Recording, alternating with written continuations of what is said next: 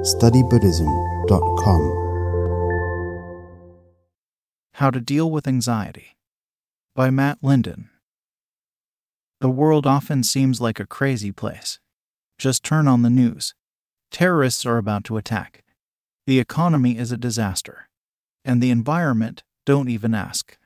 It's enough to make you want to stay in bed for the rest of the week. And that's just the outside world. We've also got to deal with our own lives. Where to go for our next vacation. How to face that colleague who just got the promotion we desperately wanted. What to actually do with our lives. When we're young, we're told we can become anything we want. Follow your dreams, they said. But how many of us are living the dream? How many of us scroll through our social media feeds, envious at those who seem to actually be living their dream? All of those beach holidays and perfect white teeth. They've found the key to life while we're stuck in a dreary office. This idea of happiness can seem like a fairy tale or just another advertising slogan, something we work for now to enjoy at some unspecified future date. But no matter how hard we work, there's no guarantee of happiness.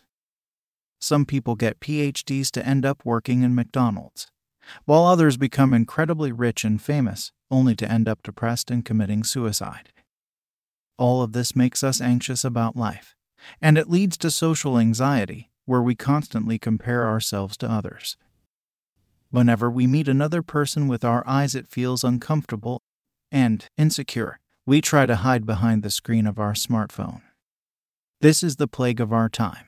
It might not seem as dangerous as AIDS, cancer, or depression, but anxiety drains our energy and creates a constant background feeling of unease. It is what makes us distract ourselves with new TV series and scrolling our Facebook feed, all because we find it unbearable to be alone with our thoughts. We need earphones and constant music to make things bearable. It doesn't have to be like this. We all know we should be grateful for what we have in our lives, and that we should never compare ourselves to others. But what does this actually mean? How can we overcome anxiety? The first point is to step back. We need to step back and analyze our lives. It sounds boring, but we simply can't skip it. What do we want out of life? There's no right way for everyone, but there have been people on the same path before us.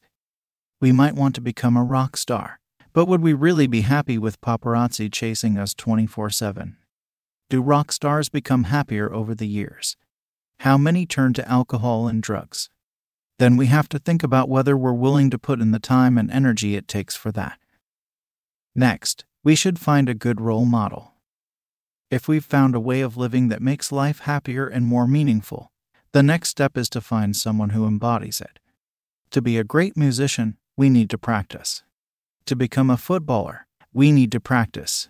Even just to walk, we needed to practice, even though we might not remember it now. The message here is that without a cause, there's no result. Getting somewhere in life takes dedication. A role model can give us tips and become a great source of inspiration. The next tip is to help others. It's so easy to become absorbed with our own thoughts and desires. We mainly think of what we want and need from life, and each time someone gets in our way, we freak out. A large part of anxiety is feeling isolated, but the best way to connect with others is to care for them genuinely.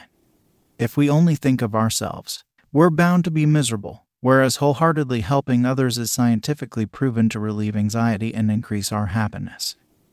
It doesn't need to be anything big. A smile at someone on a gloomy day, or just sincerely thanking someone can be enough to boost both sides' spirits. Don't do it with a feeling of obligation, but out of a genuine desire to brighten someone's day. Afterwards, see what happens to your mental state. Finally, you have to realize who you are.